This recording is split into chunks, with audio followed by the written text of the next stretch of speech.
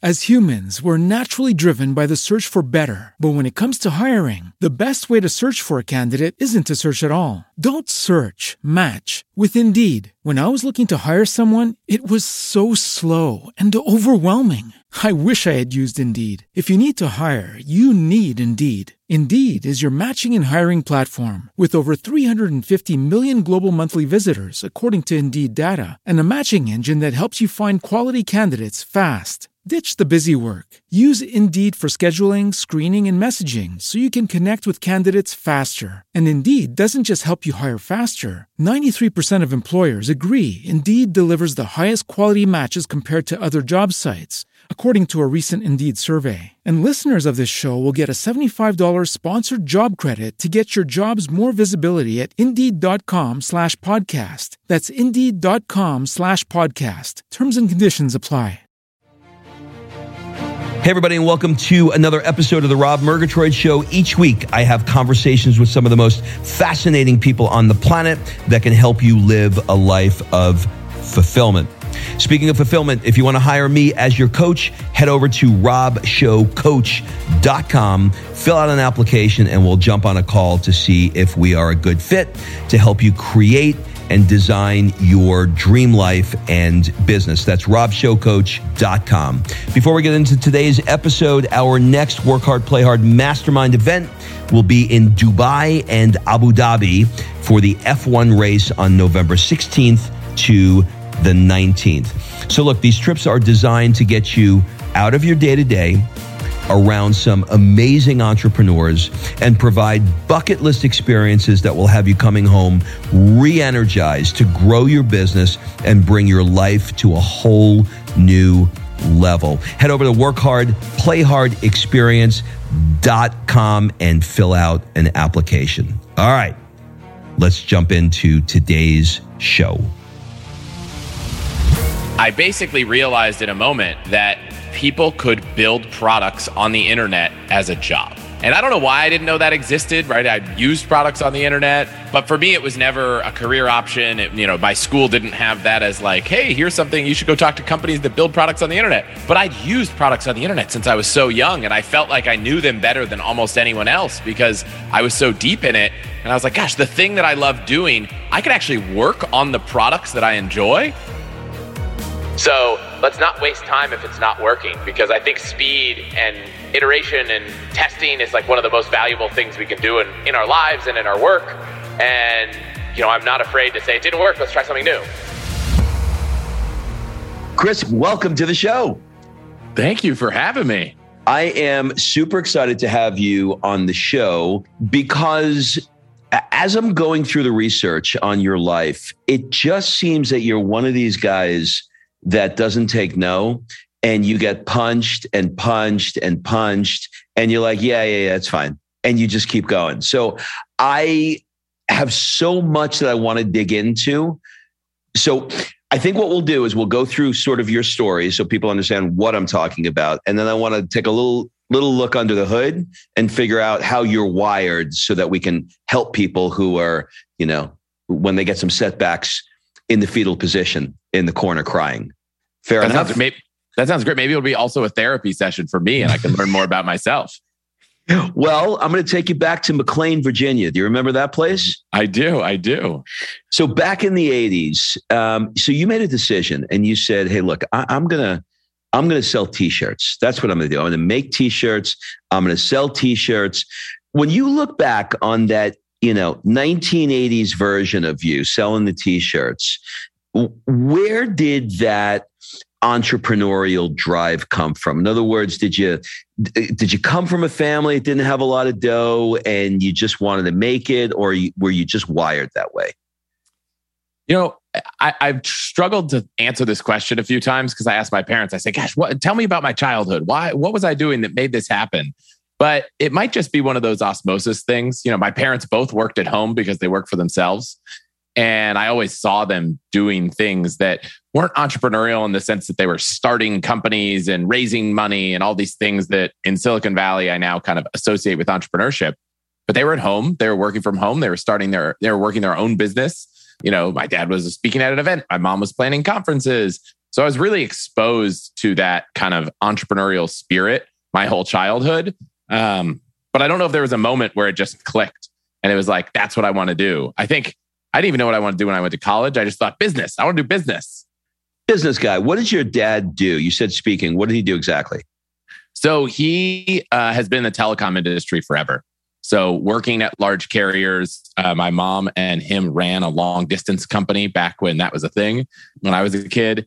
Then he went on to work at a VoIP company. And so his whole career was in telecom. So you've got some tech in your DNA for sure. You got some tech in your DNA. I remember when this is a nerdy reference, but when Windows 3.11 for workgroups came out, you could network computers in the house. And so what we had one printer, and the 3 computers in the house running over like thick coax cable could print to the one computer. And it was like, whoa, that was cool. And, I was on Prodigy, turned AOL, turned BBSs. I was definitely a computer nerd. I took my dad's laptop once to school in 6th grade, and, I was not the cool kid. Let's just make it real clear. Yeah, but listen, as we get to the end of your story here, we're gonna find out how cool you actually wound up becoming. So, let's dig in a little bit later, and let's move into the, let's call it Chris 1.0. You moved into the sort of like investment banker years, and you didn't love that either. So you like, this isn't for me, and then you went, okay, I'm going to consult. That's what I'm going to do. I'm going to consult. And you went, yeah, I don't like that either. And so you just kept doing these things that you didn't like. Why do you think, looking back now with your much more mature eyes, why do you think you were making these decisions over and over again that just weren't working? I don't think I knew what I wanted to do. And I could look back, and I remember there were a couple times in college where I wrote a business plan for a class. And entrepreneurship is tricky, right? It's risky, and you have to know what you want. And I'd not been exposed to any form of Silicon Valley entrepreneurship. I remember the moment that I was exposed to kind of startup life as we know it now. It was like a light bulb clicked, and I was like, oh my gosh, the last X years of my life were all for nothing because now I get it. But until then, I didn't know what I wanted to do. And so the investment banking job was purely a factor of, I have no clue what I want to do when I graduate.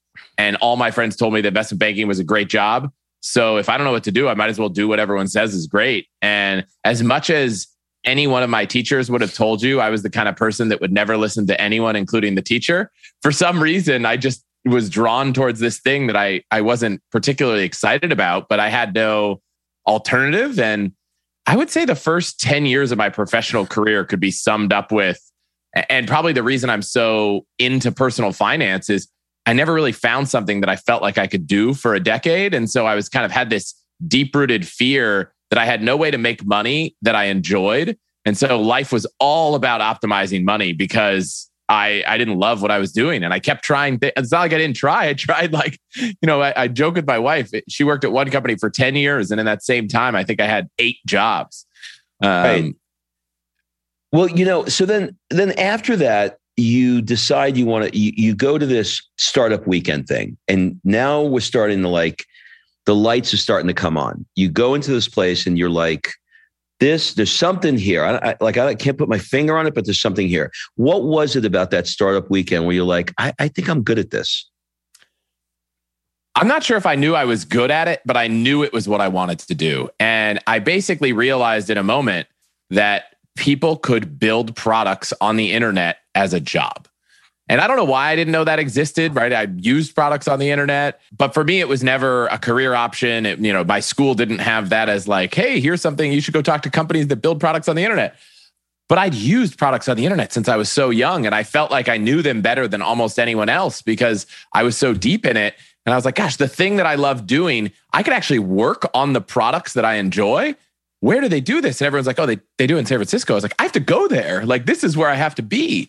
And, I moved almost, within the year, and that kind of changed my trajectory completely. All right. So now you decide, okay, this is my thing. I'm going to do this. And somewhere around 2008, you were working and you wound up getting called into this guy's office. You're like, I don't even know who the hell this guy is that's working at this company. And he decides, you're done and you're out of here. We're going to fire you. But you still didn't get deterred. In fact, not only did you not get deterred, you went, let's make laid off. We're going to make, so it's going to be amazing. I always feel like there's a Trump in there. So I feel like I'm about to do a Trump impression. It's going to be terrific.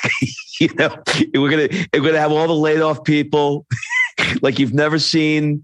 Like, where did that come from? It's funny. If you'd made that reference in 2008, I might have appreciated it more. We all did. We all had the book. Remember the book? I remember the book. I had a board game. Of the board game, I think I wore the red tie. Oh, man. Yeah. So 2008, I got laid off. And I was kind of sitting in San Francisco. I'd kind of met a bunch of people in the tech industry. I'd seen this kind of style of conference where it's called bar camp. People just kind of create the agenda on the fly. Then I get laid off and I'm like, well, it's November 2008. Like, I'm not going to find a job. Who's going to hire someone in the wake of the financial crisis with, 2 major holidays in the next 6 weeks? And everyone else is getting laid off. And I don't really know anyone in this town because I moved here 1 month ago. What if I just do some event and maybe 10 people show up, maybe 20 people show up, who knows? But at least I could say, let's get all these laid off people together and see what happens. And, it just kind of like snowballed into, a moment in the zeitgeist of America of all that was going on. And we ended up doing 20 events around the country. The first laid off camp had every major press outlet from the Wall Street Journal to the NPR all showed up and wrote pieces on it. And it was this amazing opportunity to kind of network, build brand, meet people, relationships, all that good stuff. And, I didn't make any money. It was not a business. I got some free pizza that a sponsor paid for, but that was kind of it. But it did kind of jumpstart a lot of relationships in San Francisco and Silicon Valley with companies, with startups. I ended up working with a few of the sponsors at the event. Some of the people I met there, I still know today. And so, I didn't really have a choice, right? I had time. My wife was like, you can't just sit at home all day and do nothing. But I couldn't get a job. So, what other options do I have? How long do you give yourself to grieve a business loss? How long do you give yourself where you're like, you're getting fired and this isn't working out? Are you one of these guys that, has a pity party for a day and then, you go like, fuck this. I'm not going to live here and you have to talk yourself out of it? Or is it natural for you to just go onward and upward? No, I mean, it's funny. A lot of entrepreneurs, I started a company maybe 4 or 5 years ago. It was an online financial planning firm. And, before we ran out of money, I was like, this didn't work. Let's move on. So I would say I'm not the kind of person that like holds on to any kind of business, anything until the last moment and kind of gets upset. I'm like, hey, it didn't work. Sorry. Like, that's how business works. Like most businesses don't work. It doesn't bother you. You don't take it personally. You don't, lick your wounds. You just, this. And the reason why I'm pressing this point is there are many people who are in situations where they gave up and they were the late, great never was. And it's that moment, and 20 years ago, I tried this thing and business wasn't for me, and they are soured by it. And then there's other people like you that are just lions and you just keep going. So I'm trying to like figure out where that, is it like nature, nurture? Do you force yourself? Does it just like, where does that come from? Where does it come from? I feel like I have a very logical process for thinking through things. And I'm like, okay, most businesses fail. Customer acquisition cost was really high. This didn't work. We didn't crack the nut. Let's move on. And I think to my detriment, it's really, if you look at some of the most successful entrepreneurs, in the face of everyone saying this isn't working, they found a way to make it work. So I probably had some reflective moments thinking, gosh, am I ever going to be the person who builds, a $100 billion kind of Facebook, Amazon, probably not, because I in the face of this isn't working, I struggle to suspend belief and just kind of push through anything. And I think I could do that a bit, but not nearly as much as I think is necessary to, build a multi-billion dollar company where you just basically have to believe in this future so strongly that even when the whole world says no, you say yes. And I feel like I'm pretty good at fighting for what I think is kind of going to be real. And when I'm building products at a company, I'm like, this is the future. We should build this. And if everyone says no, I still push. But when the data kind of says, no, it's not working, I have no problem being like, it didn't work. Let's move on. Let's try something new. And I think I could probably benefit from sticking with it a little more. But, in the professional world, it's so easy. And maybe this is spending so long in venture capital, seeing the numbers. It's just so easy to be like, it's not always supposed to work. So let's not waste time if it's not working, because I think speed and iteration and testing is like one of the most valuable things we can do in our lives and in our work. And, I'm not afraid to say it didn't work. Let's try something new. Maybe too fast though. Have you, slight side note here. Have you listened to the podcast, The Dropout on Theranos? I have not. With the lady who was trying to make a I'm very familiar with the Theranos story. We have a mini Theranos ornament on our Christmas tree that I gave my wife this year. So very familiar with the story, but not the podcast. First of all, if you know the story, you must listen to the podcast. I was listening to Joe Rogan the other day, and he's obsessed with it, and I love him, as everybody does. And so I started listening to it. As a podcaster, you will be sucked right into it. It's so freaking good. But you gotta tell me about the ornament. What's the significance of the ornament? Well, there's this company, Mischief, that does these crazy, weird boxes. They're like secret surprise stuff. And they made these products called Dead Startup Toys, where they took like a handful of startups, like One Laptop Per Child, Theranos, Juicero, these products that like were mass consumer products that totally flopped. And then they shipped out little mini versions of them. And I knew my wife loved the Theranos story, the Juicero story. And every year we get each other ornaments as like part of our kind of holiday tradition. So I bought one of these mini Theranoses. I drilled a little hole, added a little thing on the top so you could hang it on a tree. And sitting on our tree is a little mini Theranos with a little drawer that slides out. Oh my God, that's freaking awesome. Okay, so I want to talk a little bit about your travel. I'm a travel guy as well. Actually, I'm sitting here in Florence, Italy right now recording this. And your company, at the time you did your trip around the world, you recognized I could be virtual and I can do this anywhere, which is probably sort of around the time that, I don't know, maybe we all read, our Lord and Savior's book, Tim Ferriss's 4-Hour Workweek, right? And we all started going, we could do that. Looking back on that experience now, how do you view that year off through your more adult eyes, looking back on it, if the question makes sense?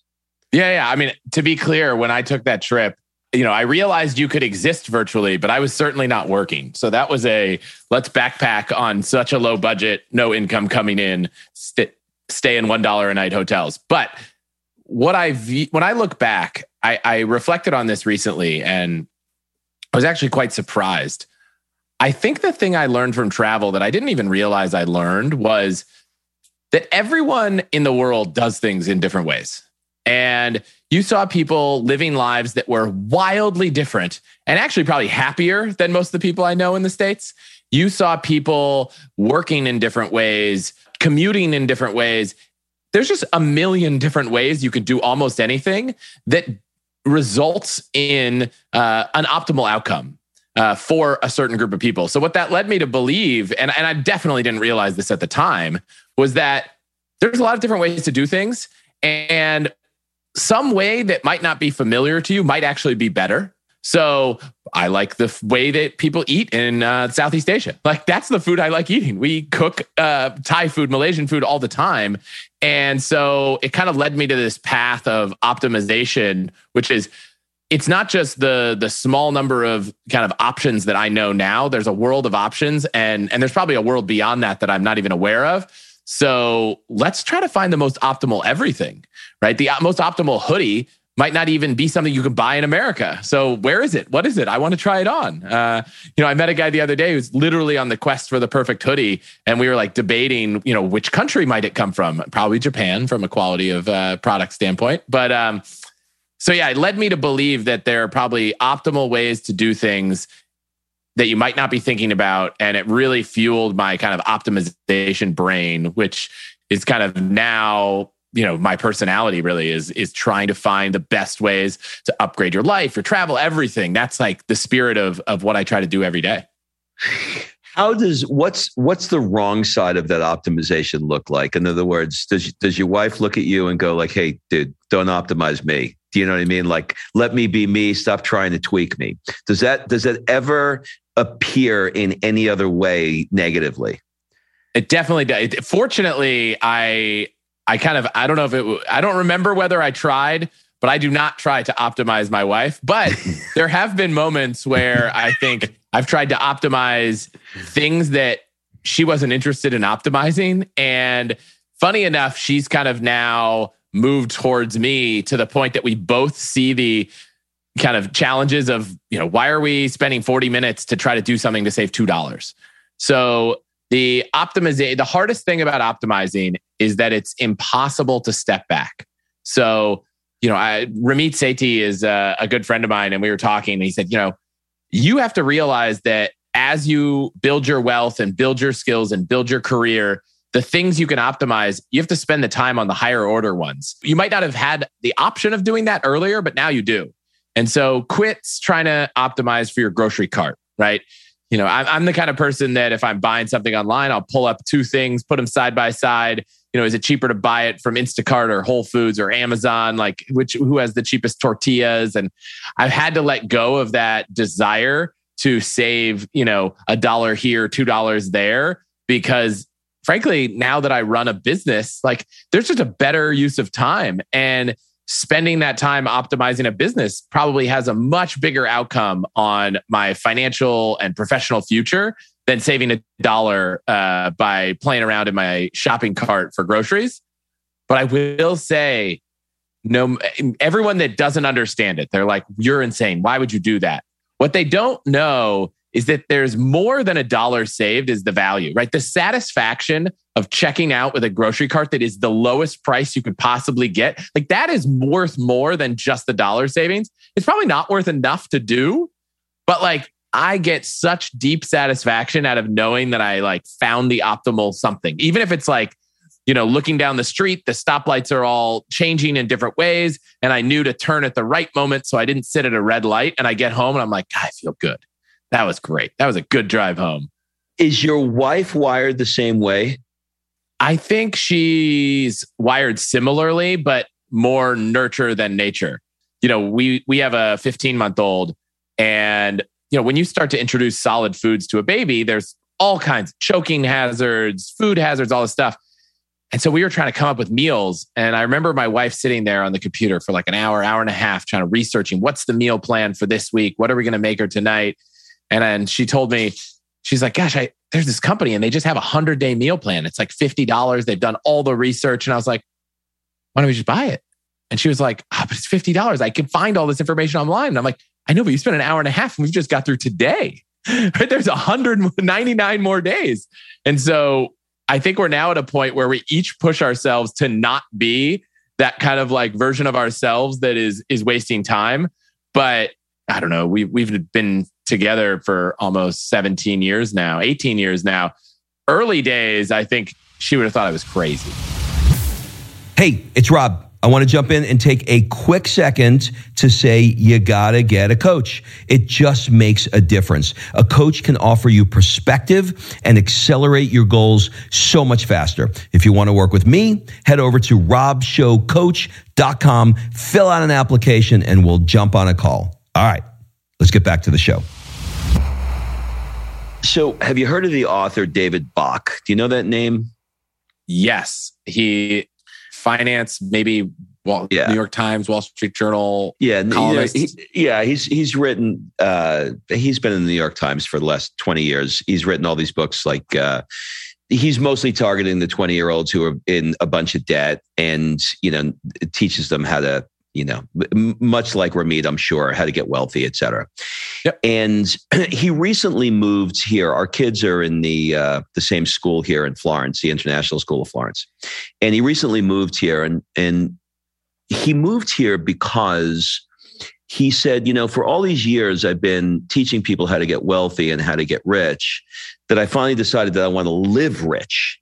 And for him, living rich was moving into, a city like Florence. And when I think about this conversation of optimizing, it's an interesting one for me because the lens in which you consider things to be optimized could be a moving target. For example, most of my friends who live here now, they go get custom shirts and custom suits, and they're not cheap. I mean, even if you go to not a well-known place, it could be $2,000 for the jacket, and that's like a base kind of thing. So you can go, and find a perfectly fine jacket at any place here in Florence, but there's something about the quality of the hand-picked thing, and choosing where you want the buttons, how it fits you perfectly, how you choose the material, and blah blah blah. So one could argue that the optimization of getting a suit is the bespokeness of the product, but you're going to pay for it. And somebody else could say, it's just a jacket.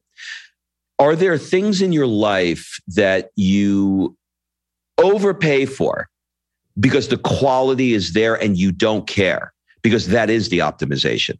Or are you the guy that say, I would never do that. I'm always going to look for the deal no matter what? No, yeah. I always tell people that I want to live that like a life that's upgraded life, but I don't want to pay if I don't have to. But look, I have a brand new iPhone. Did I try to find like the best deal to get a trade-in so that I paid the lowest price? For sure. But was I ever considering a knockoff, Android phone? No. I really appreciate the quality of work that Apple puts out. I have a new Mac Mini that I purchased this week. Did I wait till Black Friday to get my gift card when I bought it? Yeah, but I wasn't buying an Acer computer to try to save some money. When we had a child, I wanted a camera to take photos that were better than a phone, and I bought a nice Sony camera that was over $1,000. So for me, it's yeah, but did I buy it on Amazon in one of those warehouse deals where it was like new, but $200 off? For sure.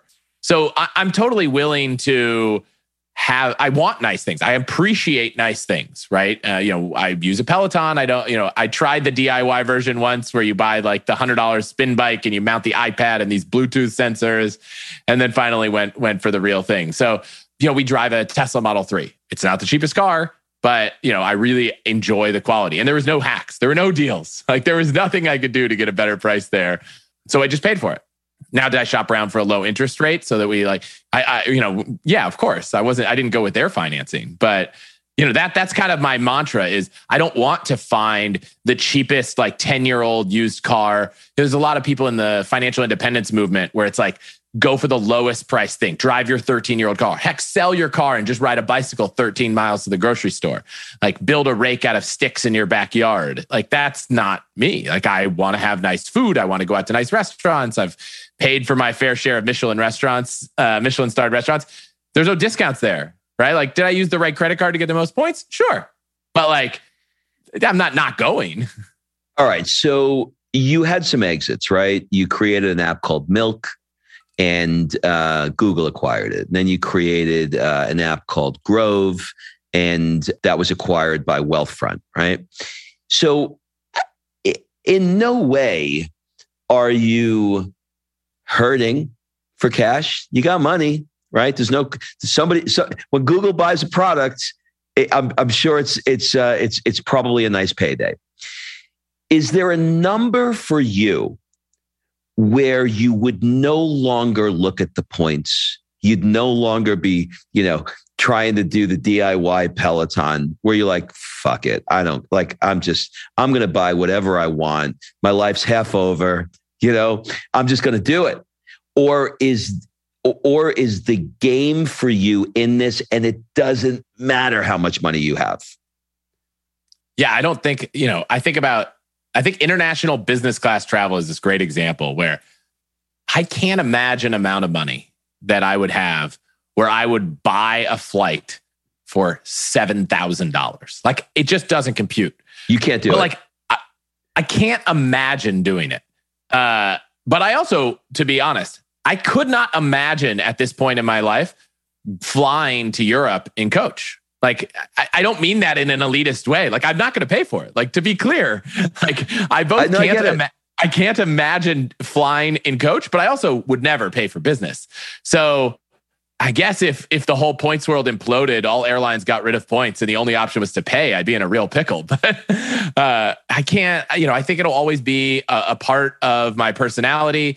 It'll probably creep up. I don't think I'd ever paid for a hotel room over $200 until the last few years. But, I've never paid for a hotel room that's $1,000. Like, my wife and I were in the Bay Area and we were looking at Napa and we were like, I wonder if we should take just a weekend before the end of the year.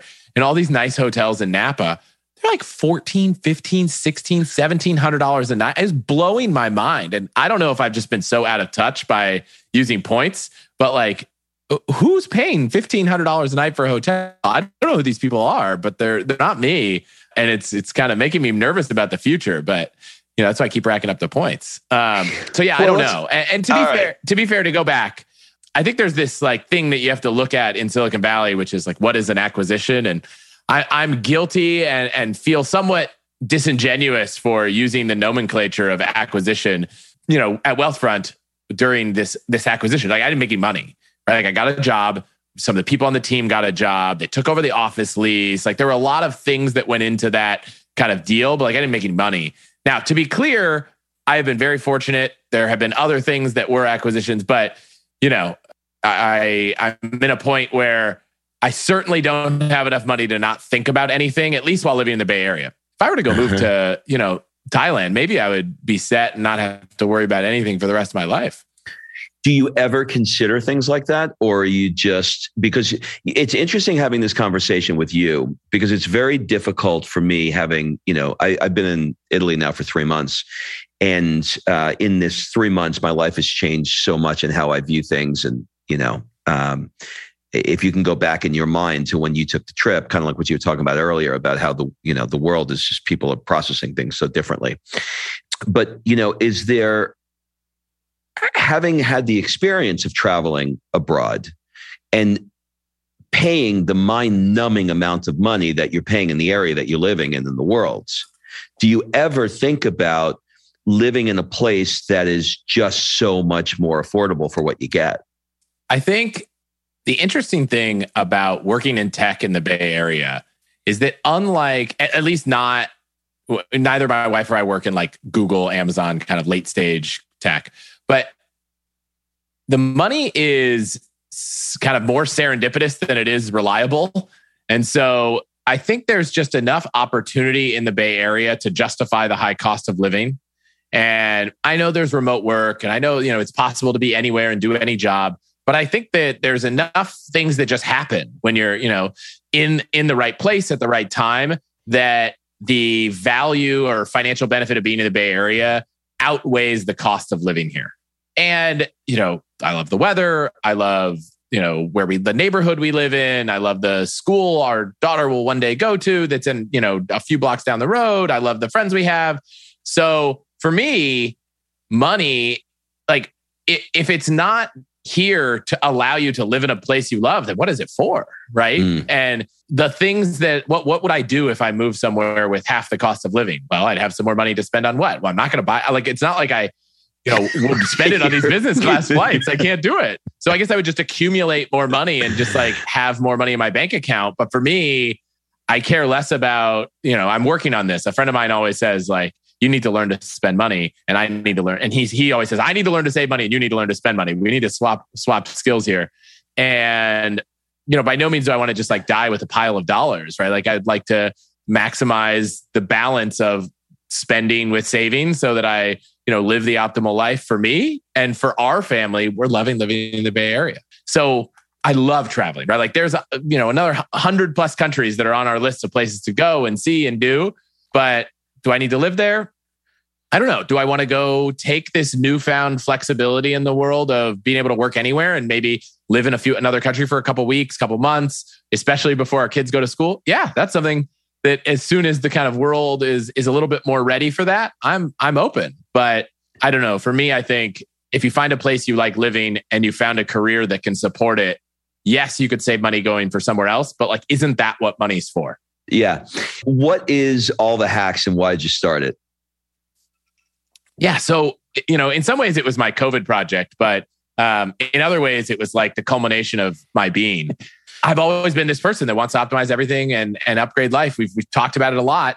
And so every time I'm at a dinner, it becomes the place where I share, all these things I'm learning, whether it's, flying around the world for free or finding ways to get a raise at your next job or, optimizing your day or your email inbox or keyboard shortcuts or software that makes everything efficient. And I think what happened was over COVID, I wasn't going to as many of these dinner parties. And so I had friends reach out and they're like, hey, we haven't caught up. Like, what's the latest? What are the tricks? I miss them. And I was like, oh, maybe I should write an email. Maybe I should write a blog post. And, I just thought about where a lot of the ideas come from. And they come from meeting people and then meeting other people and sharing what I learned. It's like, well, podcast is a really good format to do that. And simultaneously, a good friend of mine had me on his podcast. He was like, you always say you're going to start a podcast. Are you going to do it? I was like, yeah, I'm going to do it. He's like, perfect. I am just going to ask you the question. Tell me about this new podcast. And then you have 5 days to record the answer and send it to me. And so this is Kevin Rose. He runs a podcast called Modern Finance. And I was like, oh, okay. So I went home and I was like, what's the name of this podcast? What's it about? What's the tagline? I need to record a trailer. And I remember like scrambling, and I didn't realize that Apple has like a multi-day waiting process to approve a podcast. So I like send him the audio file and I'm like, can you hold off? Don't publish it yet. Don't publish it yet. And then Apple, like right at the time where he's like, I can't wait any longer. Apple approved it. The trailer was up. And I was like, now I have a podcast. I was like, yeah. I was like, well, I have to go like make a podcast. Like all I'd done was recorded a trailer for 1 minute on a microphone. And I went into it thinking, look, I could just do a season, 6, 7, 8 episodes, call it a day.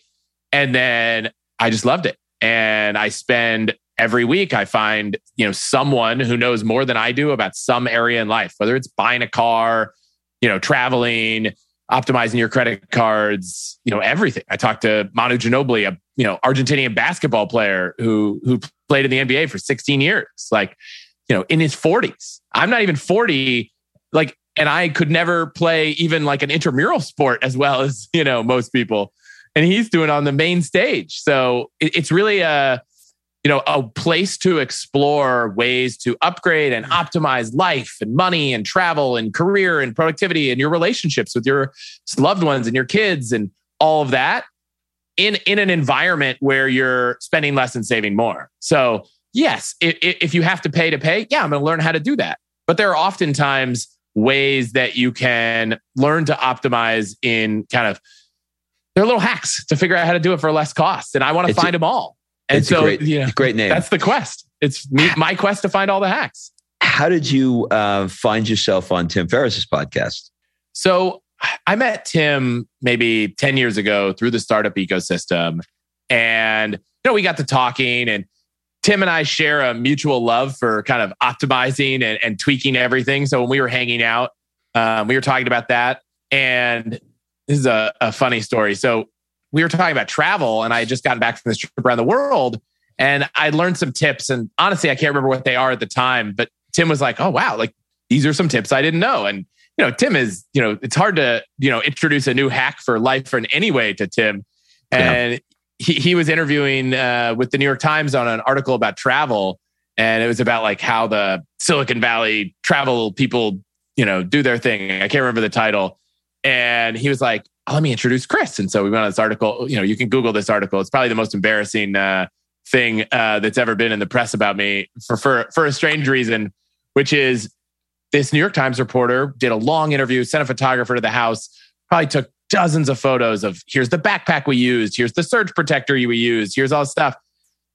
And the photo they picked was me and my wife in our backyard holding up a pair of, I think they're ex officio moisture wicking underwear. And the part of the story was like, we traveled around the world for so long. We brought these like super moisture wicking underwear. My wife and I both had them that you could wash in the shower and wear the next day. So we only needed 3 or 4 pairs of underwear for me for 7 months. And so the next day I show up at work. It was in the Sunday paper. It was a half-page photo and like 7 copies of the New York Times were on my desk of me and my wife holding up my underwear. You become the underwear couple. Yeah, so that's how we kind of got to know each other. We just bounced random ideas off each other over the years, shared things, invested in startups and whatnot. And so I'd actually reached out to Tim and said, "Hey, you start a podcast. I start a podcast. I've decided I'm going all in. You know a lot." And I think one thing I did maybe that not everyone has done with Tim is I went and listened to everything. And I was like, the questions I have for you are not the questions you've answered before. These are like all these new questions. He loves and that. Tim gets emails all the time from podcasters saying, "Tell me what you learned. I want to start a podcast." And the last time he did anything was in 2017. So he said, "You know what? Why don't we record an episode as a follow-up to everything where it's just like, this is the definitive source of everything I've learned about podcasting. That way, anytime someone emails me, which happens almost daily, I'll just say, go listen to this episode." And so we recorded that episode. I didn't realize that it wasn't going to be, it was like 3 hours long and I thought we'd edit it down to an hour. No, it was 3 hours long. And if you care about podcasting, go listen. Funny enough, I also put it on my feed in my podcast, and most of my listeners aren't interested in starting a podcast. It was like one of the worst performing episodes I've ever released because, it was about starting a podcast. It's not as relevant to people as learning about the psychology of money or learning how to, more become indistractable with your day. Like those things are really tangible. And those episodes performed amazing. And then learning how to podcast didn't. But, I thought, it was a fun moment to get to interview Tim. And so I wanted to make sure I got a chance to share that with whoever wanted to listen. He's a fun guy. We ran into probably about 15 years ago. We were in Greece and he was dating some chick back then. And my wife became friends with her because they recognized us from, we have a YouTube series. And she became friends with him. And I had just read his book and he called me to wish me a happy birthday for my birthday through my wife's friends. And he was a really, really nice guy. Really was. He loves answering questions that he's never been asked before. So, I love that.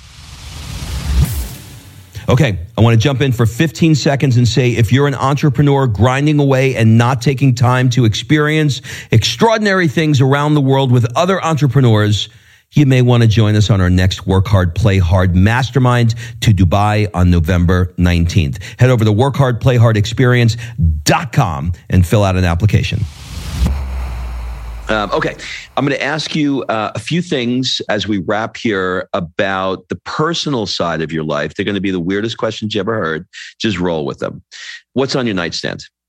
Some crazy medications because I got shingles and I have these crazy nerve pains and I can't forget to take them. So it's like water, shingles medicine, adult chicken pox. My Aura ring charger, and the one thing that I wish wasn't on my nightstand was my phone, but it still is. I haven't broke that habit. It still is. We're all not supposed to check our email, and it's the first thing we all do. What do people often get wrong about you? What do people get wrong about me? I think people think that because I love to save money, I only want, we talked about this. I only want to do cheap things. It's like, oh, this person just wants to, do a walking tour. No, if there's an amazing museum, I want to go to the museum. I want to go do the most amazing experience. And I think, interpreting my love for optimization as being cheap, I think is an easy thing to do. But if you dig a level deeper, you realize that it might have kind of airs of cheapness, but it is not that. And I'm certainly willing to spend money when necessary. Yeah. What are some things that you're currently doing that you don't really love? Like, I don't love doing this. And you really would like to do less of it. What's one thing that you could just, I could do less of this? Yeah.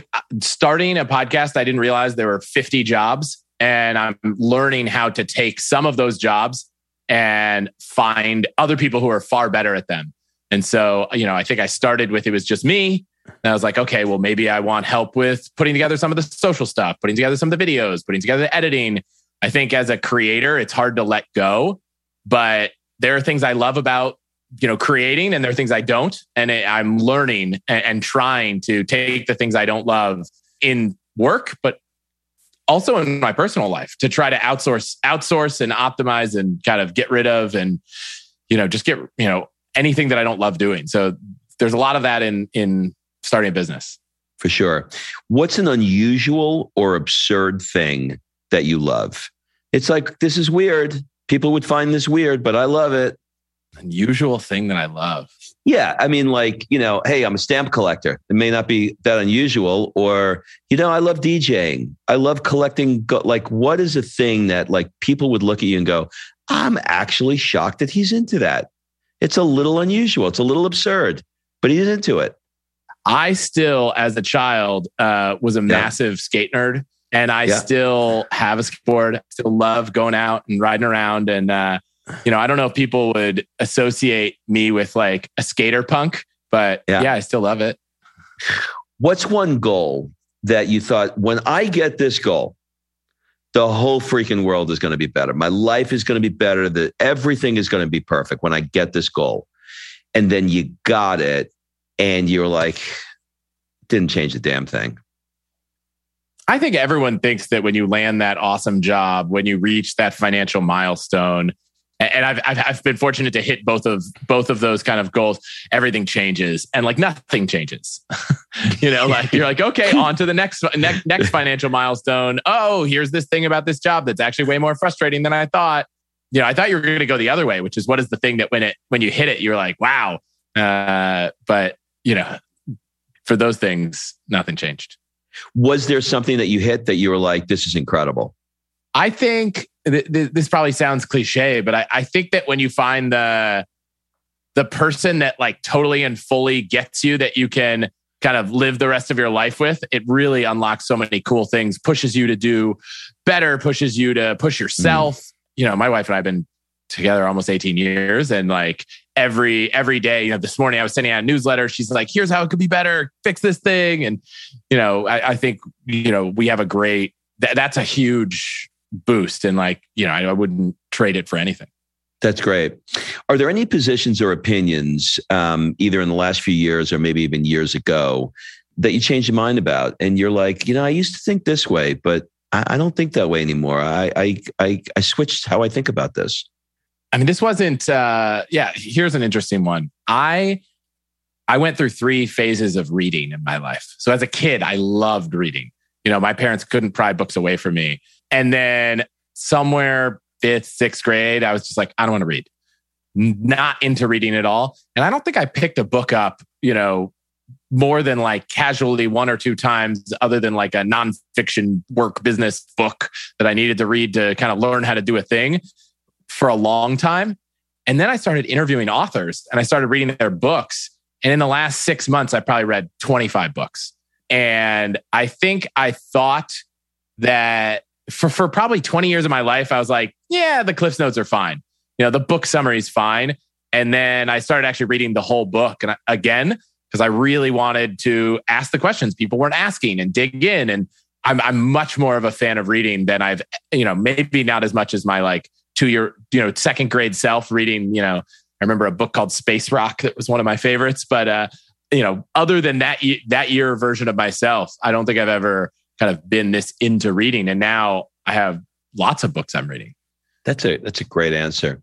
What do people never ask you, but you wish they did? They ask me about Milk. They ask me about Grove. They ask me Wealthfront, but they never ask me this question. What's the thing that they never ask you, but you wish they did? So I love going, anytime I go to a new place, I love going really deep on the cool stuff to find, do. For some reason, there are people interview about travel, and all the travel questions are, booking the flight, getting the hotel, but it's never about what to do there. Like, my wife and I do try to do an escape room in every city we go to.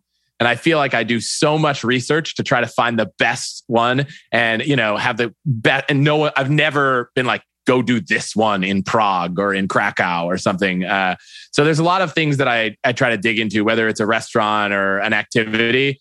And I feel like that knowledge is just kind of lost, but I've actually come around to thinking about doing like a 20-minute episode each week on a new city, where me and one other person who's kind of gone deep on a certain city go into all the hacks about that city and traveling to it. So I'm going to force that knowledge out there. That's great. What is the book that you have reread or re-listened to the most? So I can't do audiobooks. I love podcasts, can't do audiobooks. I don't know why. I think after like 45 minutes, I just fall asleep or something.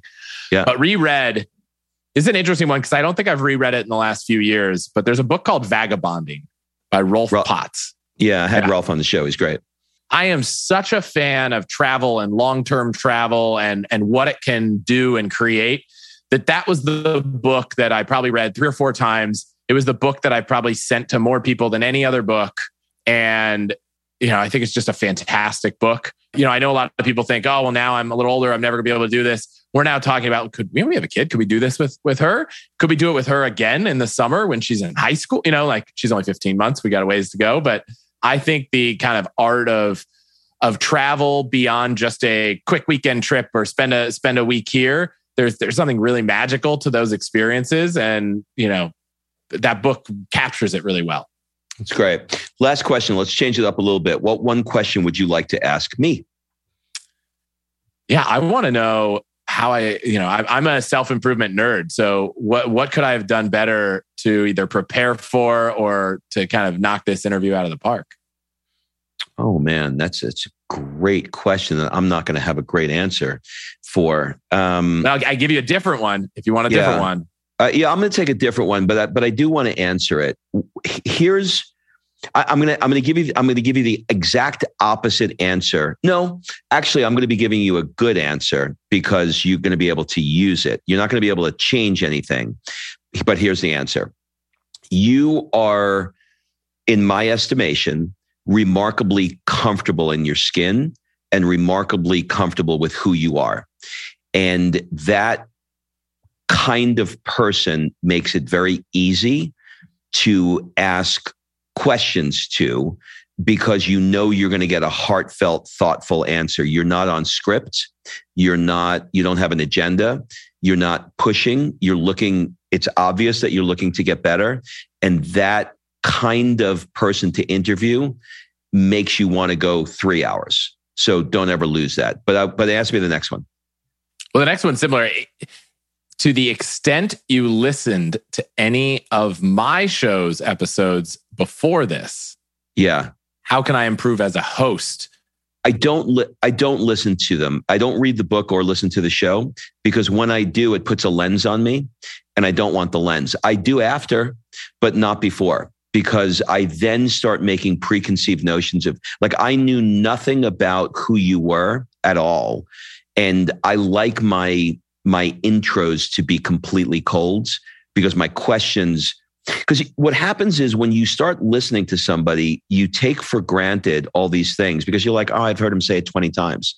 And it's not a natural thing that comes across as my first time. Like if I had listened to all of your shows, I would not be digging around the way I was digging around with why you tick the way you do. I would already understand you.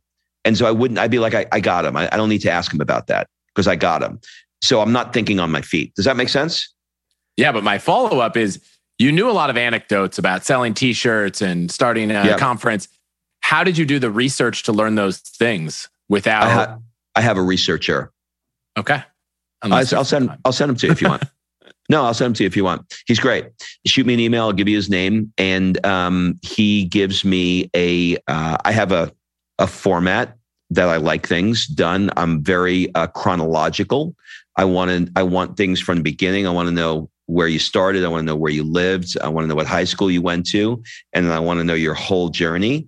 And then I want to know unique and unusual things about you, so that I have, and then what I do is I read it and I say, okay, knowing what I know about this person now, what is standing out to me? And the thing with you and I started it at the beginning, the thing with you that was standing out to me was like, this motherfucker has been punched in the face so many times, and he's still he doesn't stop. And that was the theme. So I was like, I want to know why.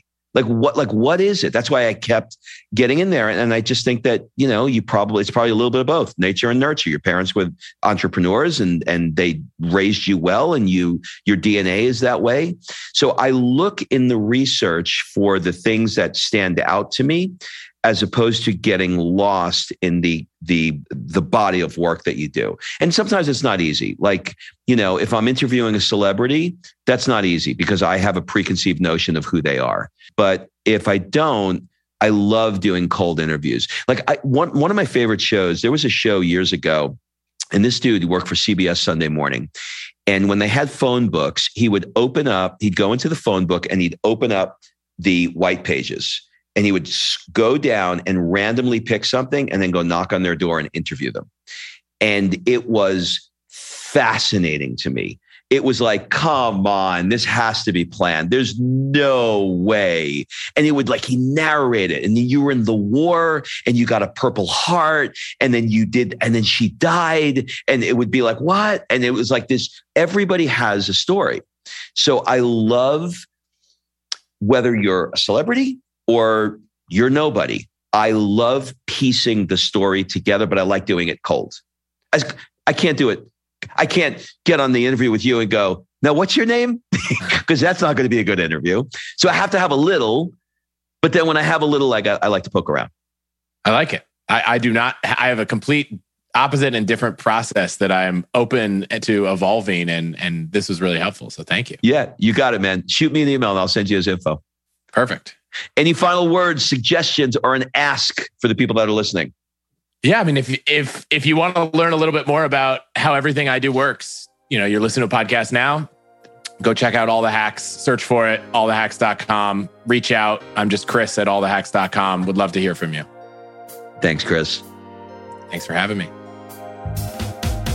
All right. Thanks for listening. If you love this episode and you know someone that needs some help in either stepping up their work hard game or their play hard game, it would mean the world to me if you shared this podcast with them to help me get this movement out there. So if you like what you heard, head on over to iTunes, take 30 seconds and leave me a 5-star review, and I will be forever grateful. So until the next episode, excuses are over. It's time to live.